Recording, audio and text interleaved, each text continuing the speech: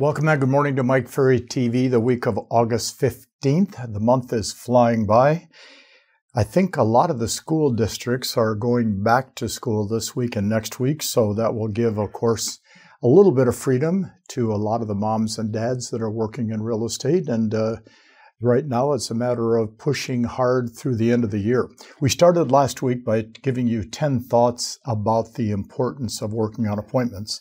I got an email and asking, so Mike, you don't talk about this very often, this thing about appointments. How did it come up?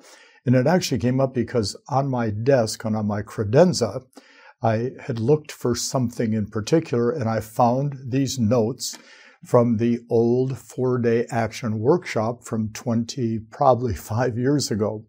And I was looking at the notes. I went, wow, there's that information on setting appointments. We need to reintroduce that. So you're going to be hearing more about this, because the truth is, as we said last week, if you're not going on appointments all the time, and I'm going to repeat this week again, you're really not in the real estate business. And I don't know what business you're in, but we are in the business of going on appointments with buyers and sellers and effectively, successfully getting contracts signed. I gave you 10 points last week. I'm going to go to number 11 this week. We have to get clear on this thought, and this thought will sound a little unusual to many of you.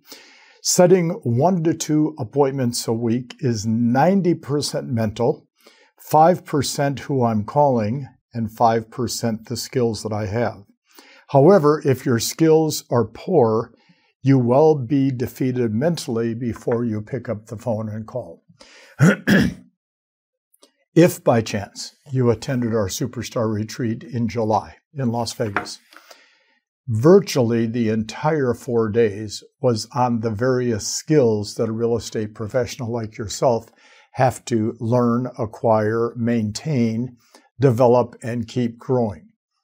And one of those skills is understanding the importance of appointments. Because I don't understand what a real estate person will do in an office 4, 5, 6, 8 hours a day, not do any prospecting at all, not do any lead follow-up at all, not doing any pre-qualifying of appointments if they even have one, or not going on appointments. So what is your business? What are you actually doing? What are you trying to accomplish? And as we talk a little bit further in this morning's conversation, are you waiting for people to discover you because of your social media posts? And let's say you get discovered once in a great while.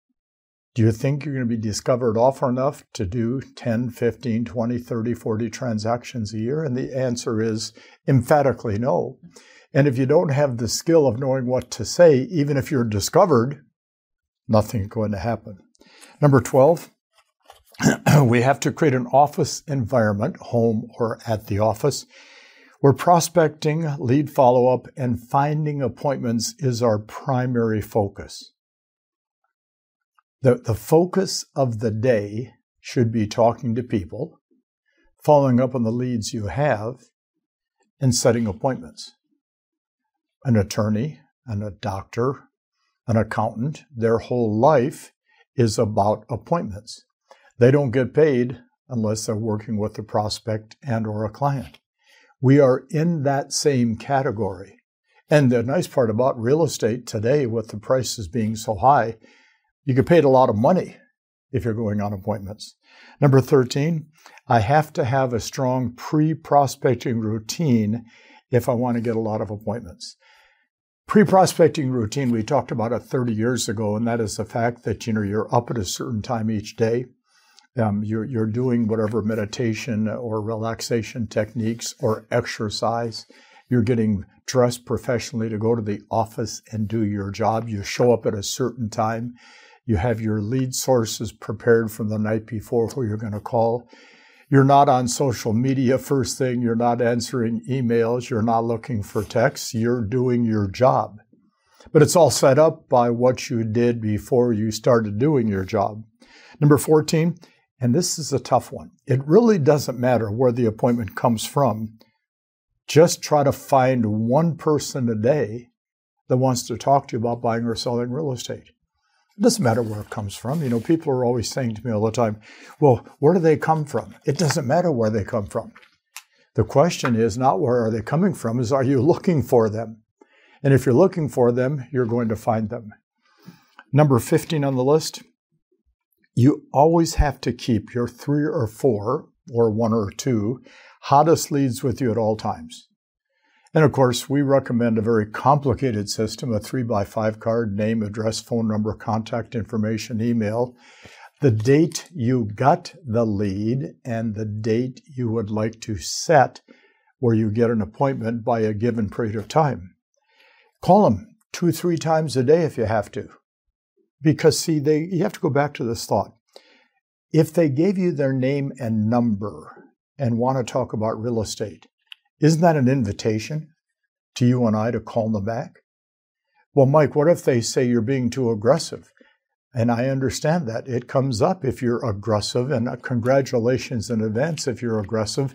And if somebody says to you, you're too aggressive, I want to demonstrate what I'm going to do to help you get your home sold. You do want an aggressive agent, don't you? Number 16, to maximize the appointment you get, you must build your center of influence on a daily basis. The target should be for everybody to get to at least 500 names. And anybody that is working at it every day can get to 500 names, and it might take 3, 6, 9, 12 months. Doesn't matter how long it takes. Get to 500 names, and then you call and talk to 5 to 10 of them a day. They're the ones that are going to be the friendly conversations that we all want to have. Number 17, to get more appointments, we need to expand our prospecting sources. The majority of agents, and even the most successful, get locked into 1 or 2 prospecting techniques. And I will admit for myself 100 years ago as a real estate agent, I happen to like knocking on doors and being in conversations with people. I like doing just listed, just sold doors because now I can brag about something that we had done as a company. I really enjoyed for sale by owners because most people would call on them once, meaning a real estate agent, get rejected, and then never call on them again. And I would go back the second and third time and just say, just in case you've changed your mind, I want you to know there's somebody here on your side. And I enjoyed calling on expired listings because they have already said, we want to sell the home. And of course, who does the expired listing blame? The real estate agent every time. And normally it's a pricing problem. That's today, whether it be now or 10, 20, 30 years ago.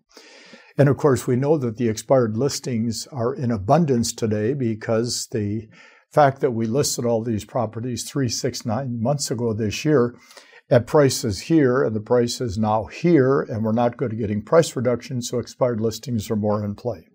Number 18, to maximize the appointments you get, set up stronger accountability for yourself.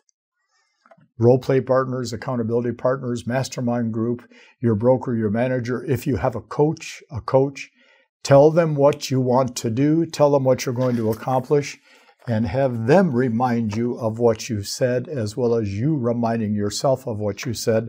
Accountability is a big part of getting appointments.